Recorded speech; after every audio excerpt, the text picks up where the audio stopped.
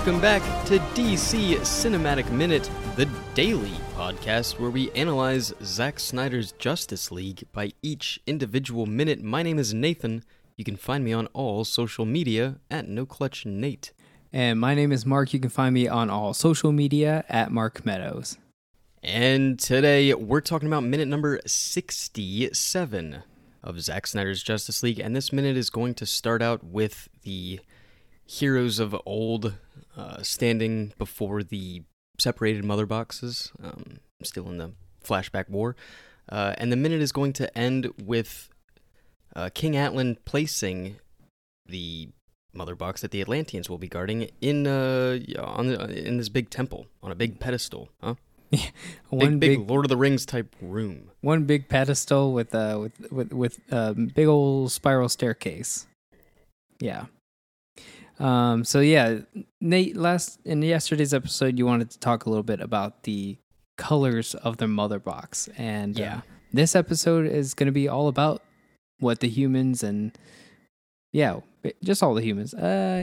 All the humans. I was thinking in my head like Atlanteans and Amazons count as humans too. So they're humans. Yeah, what they get to do with all the mother boxes. So, right? Are they? I was like somehow because they're from Earth. Yeah, I second guessed myself. I was like, all the humans have to deal with the mother boxes, not the gods.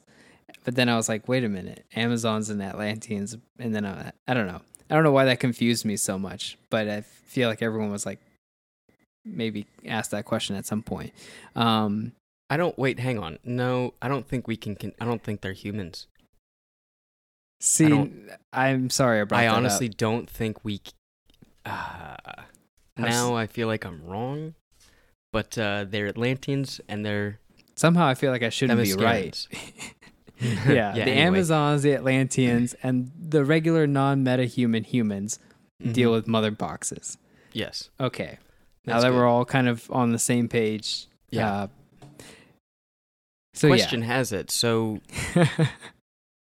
the placement of the mother boxes are they in front of each person that is supposed to be taking them, which is a two-part question, because then it is, are the Amazons taking the yellow?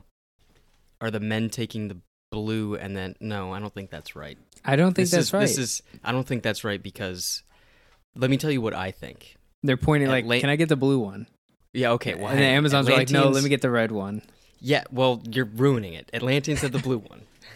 Amazons, I believe, have the red one. Have the red one. That's mainly because of the color of the box that I've seen. I think that's really it. But man gets yellow in that case. Yes. Okay, so that's pretty much just that. Do you think? Do you have any speculation on what the colors would mean? I think it's being told to us in these scenes. It's kind of like how they did it in like the Defenders when they had like color coding for, Iron Fist and Luke Cage and Jessica Jones and Daredevil. I had to go through all the names just to make sure everyone got their names called out. But they would change things like, okay, this whole scene is going to be kind of like yellow based for Iron Fist and all that, right? Or was Luke Cage? Iron Fist was green, Luke Cage was yellow. And then, so anyways. I understand what you mean, yes. The mother boxes, well, I'm explaining it to anyone who doesn't. Okay. The mother boxes, yellow, blue, and red. Blue for the Atlanteans, red for Amazons, yellow for humans. I think in this scene here that we see, where the humans are kind of encasing their mother box in clay, it has this yellow... liquid metal that they're using. And there's like this yellow smoke here and this yellow magma. And I feel like that yellow represents this mother box. And then when you see... Or it's just hot steel? Yeah, but I feel like color coding, right? Color palette. Yeah, I have no reason to not believe you. I'm all for it. I'm the one that asked for the explanation. And then here, Atlanteans, obviously, it's all blue. It's blue because everything's blue. But they're not underwater yet. No, which everyone has to remember that big shift because it's a blue color. It's blue. They're not underwater, and even on the close-up of King Atlan, there's like some little floaties in the air, but that's just dust, sunlight. Yeah, that is very misleading on purpose, though. Yeah, it has to 100%. be. They're not underwater yet.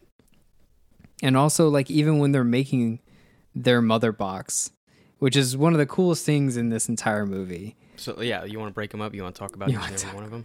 Let's talk about, okay. Well, we only get 2. We don't get the We don't get the third one. You don't get the Amazons yet. But I'm guessing, I'm going to put my bottom dollar down saying that scene is going to be color red. Well, yeah, I know. That's what I'm saying. I know that the Amazon one is red. Because the laser beam, right, is the red? Laser beam, and then them whatever dusting that they're putting on it, whatever enchanting thing, it's red flakes. Chili pepper flakes. Yeah. Yeah. Gotta have them Greek spices on there. Hey, don't forget the chorizo. Yeah. So like they're putting all that on the it's red anyway. Yeah, so we also have a special guest cameo when they're doing the humans scene. Let's just finish talking about this one.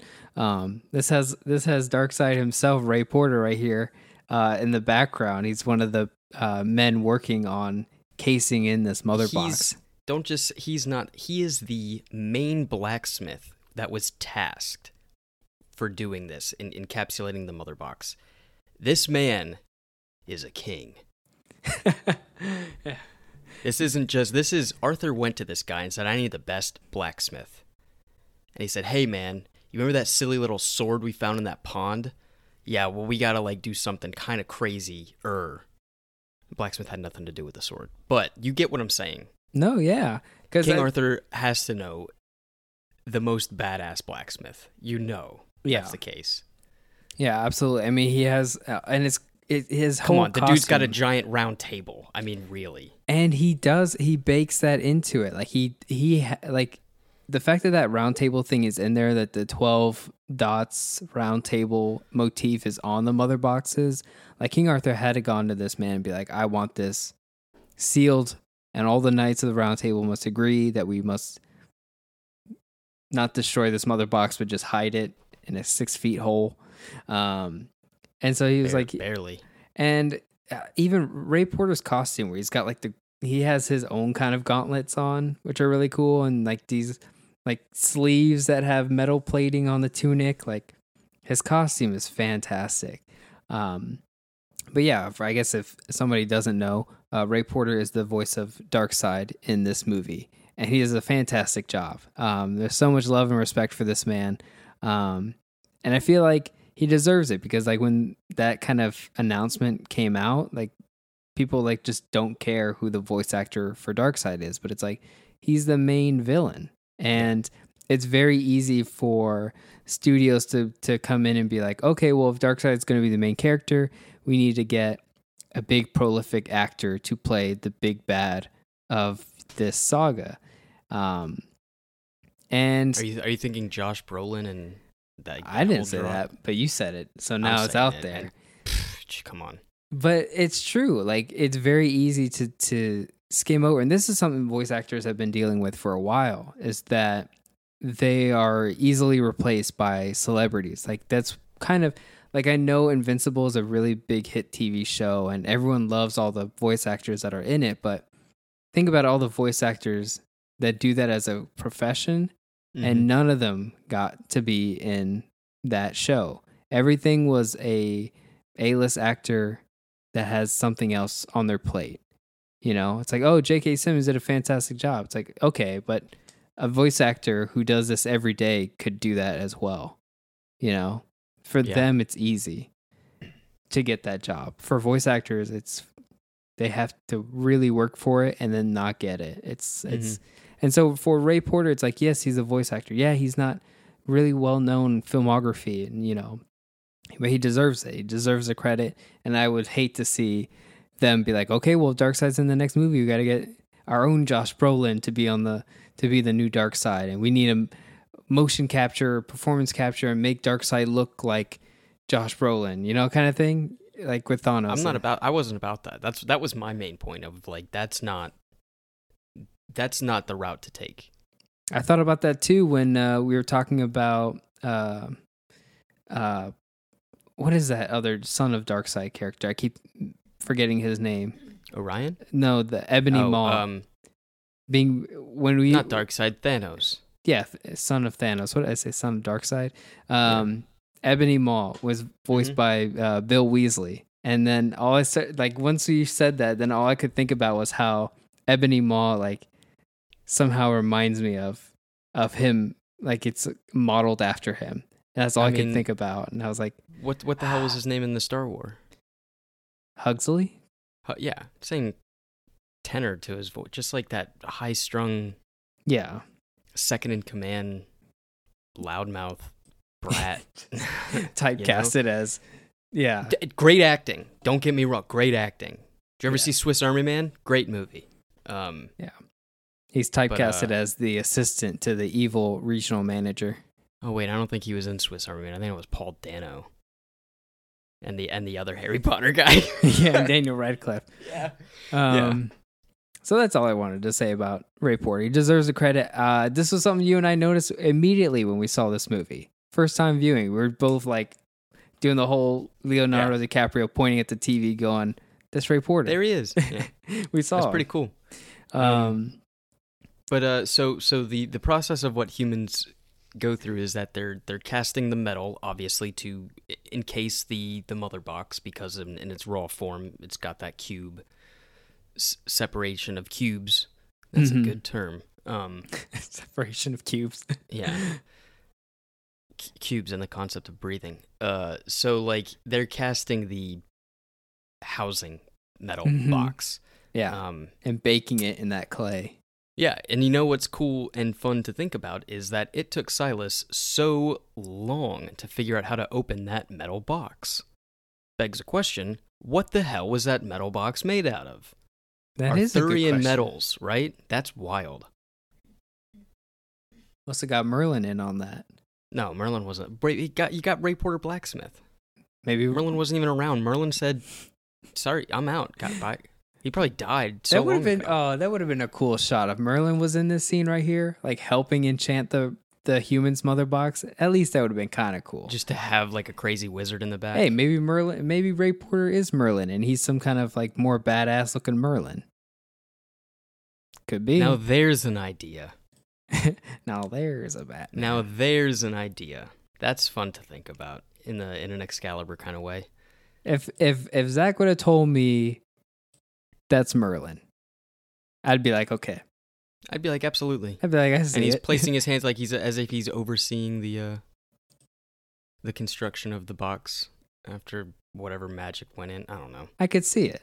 I could totally see it. Yeah. So that process of whatever smelting, I guess you got to pour it into or cool it off in the clay, and then break the clay away. It's like old kiln. Yeah, it has like that cavity in it, and then they just they have the mother box in there, and then they just fill it with liquid metal, and then in between the clay and the mother box, it just kind of seals up, and then they break it off, which is really cool. I really do enjoy each and every way I like how this movie decides that that's going to be part of the movie. Like, we're going to have the casing of the mother boxes, and it's like, that is how you would kind of give character to each of these three mother boxes, instead of just being like, oh, we have to find the three cubes. It's like, oh, the mother box of man, the mother box of Atlantis, and the mother box of Themyscira. Like, they have identity now. They have character. And again, when we talked about it last week, like, they personified these mother boxes already, calling them living machines. In the end of the movie, you see them as these actual mother alien deities. It's like, giving them character is the best thing you can do for a relic that has to be part of the storytelling. You can at least give it some character. And so I think especially them not just like giving it to man, like having shots of like, oh yeah, man took one, Atlantis took one, Amazon took one, and just being done with it, kind of like how they did in the other version. I don't even know if the other movie did show them putting it away. I don't even know. I don't think they did that whole bit where they were hiding the mother boxes themselves.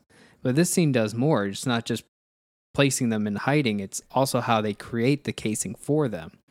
And this Atlantis one, to me, is like probably the most prolific one for me. Like, this was the one I was like, that's that good Atlantis stuff. This one is a really cool one to think about.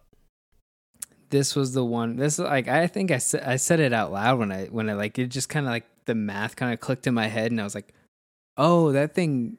They have some octopus like pearl eyes, Kraken type beast. Yeah, yeah, and they're not underwater, so this octopus has to live in some sort of tank or call it from the sea somehow and consume this mother box and create a pearl casing around the mother box, like pressurizing sand and coral and dead fish from the ocean and creating this casing. That's mind-blowing that someone thought about that. That they were like, okay, well, how are we going to make the mother box of Atlantis? And Zach's like, okay, well, we get this octopus, right? And they kind of create a pearl casing. Like, that's not something you can just, that's not in another comic book, is it? Like, maybe I don't think so. That's a brilliant idea. It's fun to imagine all of these different societies have their own ways of, according to their rituals of each, society. Excuse me, of each society, and that right there kind of opens the door to just imagination. I mean, if we go back to think about man's, it's like what would man be doing? Yeah, they'd get some sort of blacksmith to do something with it. And what's fun about that? The type of or the way that they would encase something in metal is cool. The way of how ceramics were made in the 1600s or what have you. Further back than that. And then, you get to the Atlanteans where they are fish people, or they are, commanding the ocean. And it makes sense for them to have some sort of beast. That right there is just cool. Like, the Atlanteans have like some sort of trapdoor thing that opens up into the Kraken's tank, and it's like, well, you're done, kid. Like, we got a relationship with these creatures, and they can, help us do things. And I think that's the thing. That's neat. I think that's the thing I like the most about these movies, like the DC Cinematic Universe, and how it's from this one director's kind of vision. Is like he has to create all these different cultures that are based on myth. All the other cultures, cultures of our own culture. And he has to take all those things, and he has to make Atlantis. He has to make Amazon, because he also helped make the first Wonder Woman movie. So, and also by creating Wonder Woman and Dawn of Justice, you help create the template for the Wonder Woman movie and all the Amazons that are in there, and Themyscira, and then now back to Justice League, creating the culture of Atlantis and creating the culture of man at the time, and King Arthur, and what does Cyborg look like? What Apocalypse looks like? What does Krypton look like? And creating all these different things, it's so impressive, his visionary mind. And I think that's the one thing I struggle with the Marvel movies, is that unless a director comes in and they make Black Panther, and they have a director who can be a visionary and make Guardians of the Galaxy and make Black Panther, then they take those and then they can incorporate it into the Avengers movies, and then there's mythology there, because at least they have a story where someone was, visionary enough to create those things. And then they just borrow them. You hardly ever see those Avenger movies create anything mythological on their own. They kind of just, the other movies set them up. Yeah, Asgard was created by the first Thor movie, and so they blew it up. Yeah, and then they blew it up. That's one of the great things about the second Thor movie, Dark World. I mean, yeah, it's not that great. Yeah, you bring in all this mythology of the character and everything like that, and then you just like sweep it under the rug at the end of the movie. Like, sorry, there's more important things that the humans are dealing with. So, But it's like when and I think that's one of the hindrances of those Avengers movies, like Ultron and the first one, and even like Infinity War and all that. It's just when it's on Earth, it just looks very sterile. Like it just doesn't it's have. It's just one. It's flat. It's just. It looks very flat. Like it's. But static. yes, it's great that you have Spider-Man in there. When he does show up, it is like hell yeah, this is awesome because y'all. But when they're fighting in an airport, there's no mythology. There's no weight to what any of it means. You know, like it doesn't have. No, but then exactly. Great example. Take it back a few years before that. Again, still with the Marvel ones. Something that works. We're trading off things that are bad, things that work. Something that works with that one. You had a good portion of the setting being on a Quinjet. Something that we have never seen in that universe really before.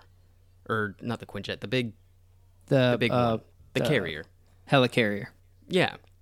Something we haven't really seen before. And that's a big setting. That's something that we know. Okay, you got these rooms. You got the freaking Hulk cage thing. That's cool. That's universe building. Yeah. And then you take it into an airport in Germany, and it's like, well, why? Why are they here? Oh, they're on the run. Okay. Like... Why not fight on a helicarrier? Yeah, like, there's nothing... I mean... That would have been kind of cool. Because that would bring it back. Anything of this sort, you know? Because that's the Avengers started on a helicarrier. You could also have them break apart on a helicarrier. That would be poetic. There you go. Mark, why aren't you writing this thing? Come on, I don't. I'm not. Nah. Anyways, it's just like one of those things that, you know, when you have a lot of people to thank for creating the Marvel Universe.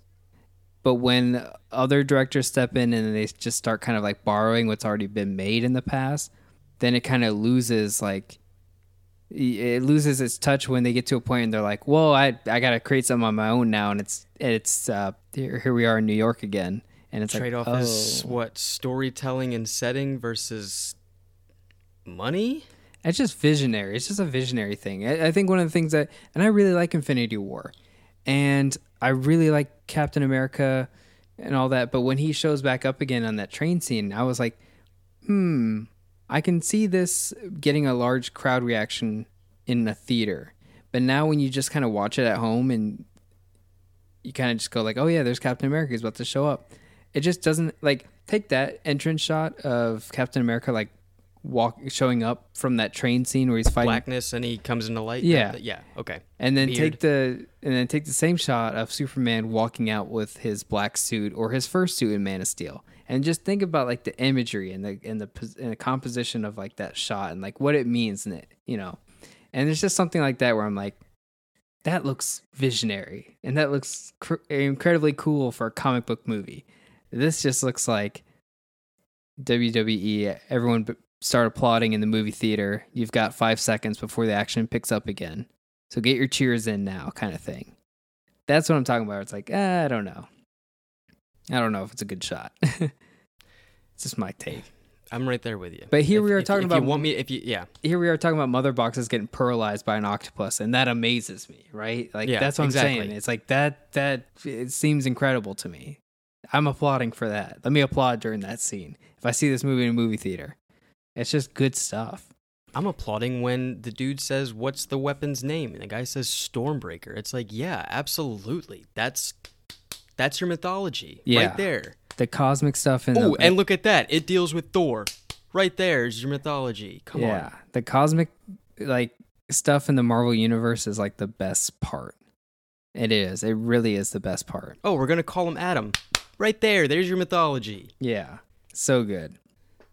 And one of the things I wanted to talk about right here in the beginning when we were talking about those mother boxes is this is the scene where they kind of divvy up the boxes, and you have King Atlan, King Arthur, and Queen Hippolyta. And just like with the mother boxes, you also get to see each of their crowns. And we talked about this last week when we were talking a lot about the Atlanteans and how modern they look or high tech. Yeah, but they look more advanced than the others. And you can see that here. I mean, obviously he's got like this gold gilded crafted crown, and then you look at King Arthur and it's, you know, just bones of a deer, and you look at Queen Hippolyta and she's got like teeth for a crown and stuff like that, which is really cool. and old and ancient, and then you look back at King Atlan and he's like, yeah, I got a gold suit on. What are you gonna do about it? Like, I'm way ahead of you with technology. Like, it does really represent their status, and it looks really, really cool. It still looks so elvish to me. Mm-hmm. All the Atlantean stuff, even when he's putting the box in the guard tower or whatever, that's still like giant stone structures like that just scream Rivendell. You know, their connection with the beasts and everything, they're so elvish. Yeah, that's awesome. They look very Anglo-Saxon, Aryan, if you will. And that was something that kind of surprised me, because when they casted Jason Momoa as more as this Maori, New Zealand, Polynesian type actor, I was just kind of thinking, okay, well, that's cool if all of Atlantis is like that. But it's not. They're all blonde hair, blue eye, kind of like we thought Aquaman should be. And then they bring in Aquaman who, Jason Momoa, who isn't. And that's a shock to me. I was thinking like, oh, that would be cool if all of Atlantis was like that. But they're not. So I wonder why that is. But also, that might be the whole point. Yeah, I mean, his dad was a surface guy. Yeah, and it's, kind of dealing with... and they're not all, like... Atlantis supremacy. Inbred Atlanteans, I guess. Or pure blood bullshit, Yeah, it works well, especially with King Orm being blonde hair and blue eye this time around. And Patrick Wilson is not that character. So, they made him look that way on purpose. We totally skipped over this part, but this is the Amazons calming the mother box. I'm still weary on that, because they try to do it. I don't know if that is what they are doing. Maybe in my eyes, and from what I have seen it, even from watching it the first time, and even in the beginning of the movie, I never got it as being like a calming thing, of just more of like a checking type, like sensing, feeling the power. I don't know, but it doesn't seem like. Because from what I know of Amazons, they don't have magical powers like whatever it would be to calm a biomechanical machine. Unless Queen Hippolyta like wrapped the lasso of Hestia on it and was like submit, and then the mother box just kind of like depowered, then that would be like, okay, well, she used magic to calm down the magic talking box, basically. I think it's more of just like and I hate to say it, just like a primitive, like, probing type thing. Like, you're just checking to see what the hell's going on with it, and it's obviously calming down, Maybe it's, because the mother boxes are sentient, maybe the mother boxes are pleading fealty, and maybe... It's kind of like that scene in Starship Troopers where MPH is like, it fears us, with the big old alien at the end. It's like Menelipa is here pointing the sword at it and sensing the mother box and being like, it's scared of us now. Yeah. And now they're starting to depower, because they realize that without Darkseid and the priest, that the mother boxers are like, all right, you got us. We're going to shut down now. Because we don't want to get stabbed by the magic sword that you have. So, which I don't know if it's probably not directly afraid of her, but it's afraid of the three tall gods behind them. Yeah, just just the force that was able to stop them and subdue them and everything like that. I don't necessarily think it's a calming thing. I just think it's a precaution, like, checking a pulse. It is reacting to her hand. So, yeah, maybe it is kind of like, okay, I'm scared. So, I mean, maybe in a sense it is calming it, but I would assume that it would just be like in a transfer energy type way, or just like I don't know. I think you're right in, like, she's sensing what it's feeling, and then, like, the mother box itself is just kind of like All right. Okay. You got me. I win. Yeah. Or I give up. I give up. I give up. Yeah. Yeah. And no, I think that's. Do you have anything else? No, the last thing that I was going to say is that it's really cool to, going back to talking about the armor and everything, it's cool to see the change in like an older Queen Hippolyta, just older Amazons where it is mostly leather and bone. Yeah, just all leather. And then knowing that they're all, gilded in metals and everything and gold. Yeah. Later on, that's really cool. That's a triumph of your society. Because Zeus created Themyscira for them. He didn't just isolate it. He gave them that world and casted them there. I'm pretty sure. I just watched this movie recently. So maybe he gave them like a renewable resources to continue perfecting who they are. Possibly, but this fight happened before their enslavement and betrayal. So who's to say that this very ground isn't the same land that Zeus cast them out on? Maybe the Amazons are just here always. Everybody else came on a boat. Man probably... Then that would mean they were separating. Just Pangea. Zeus causes Pangea, instead, all for Themyscira. Could be right. Could be right. This could be Themyscira. He could just be like, why'd you guys stay here? Yeah, you stay here. Let me just put this bubble here. Stay here. Have my kid. And also looking at Menelope, her cape is just like horsehair, which is a really crazy detail. Using every part of that animal, like leather, the bones, the hair. To make the effect of a cape is really cool. I wouldn't have thought that would have been a thing. It's to have the hair as the cape. Even Hippolyta has it. Yeah, look, like right there, like on the sides of her sleeves there.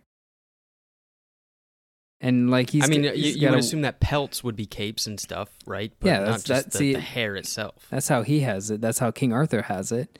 And then you look at King Atlan, he's like, "Nah, he's got a regular cape. I've got a satin cape. I've got I had this tailor made before I came here. Yeah, wearing the good stuff. I'm thinking Ray Porter's Merlin. Tell me he's Merlin. Let me get that hot take. I think that's let me get the confirmation of Ray Porter Merlin. Yeah, and then look at the wall here in Atlantis. Like that's a window, right? That's a yeah. We see it in it's I don't think there's glass. So we see it later on, and it's porous, I guess, membrane. Yeah. Type. But so yeah, no, I'm assuming that it's the same here. It's not glass. It's like some kind of like sea stone architecture that you would see at like some coastline type city like Spain or something. You see like kind of like that kind of sea stone type architecture. I know what you mean. Yeah, I get what you mean. That's cool. It still amazes me that this structure is not underwater. Sealed. It's not sealed. It's just like pillars. Just very tall walls, and it's like not a castle, but like where could it be? Yeah, incredible stuff. That's all I have for this one, Nate. So it's a nice ending for this minute, and then I think tomorrow we're gonna get into the Amazon Mother Box. Yep. So unless you have anything else, I'm going to go ahead and wrap it up for today. If you guys enjoyed everything, you can find us on all social media at DCEU Minute and the Facebook group, the DC Cinematic Minute Listener Society. You can join us to talk about today's minute or any minutes you guys are catching up on. I'll catch you guys tomorrow for minute number 68 of Zack Snyder's Justice League.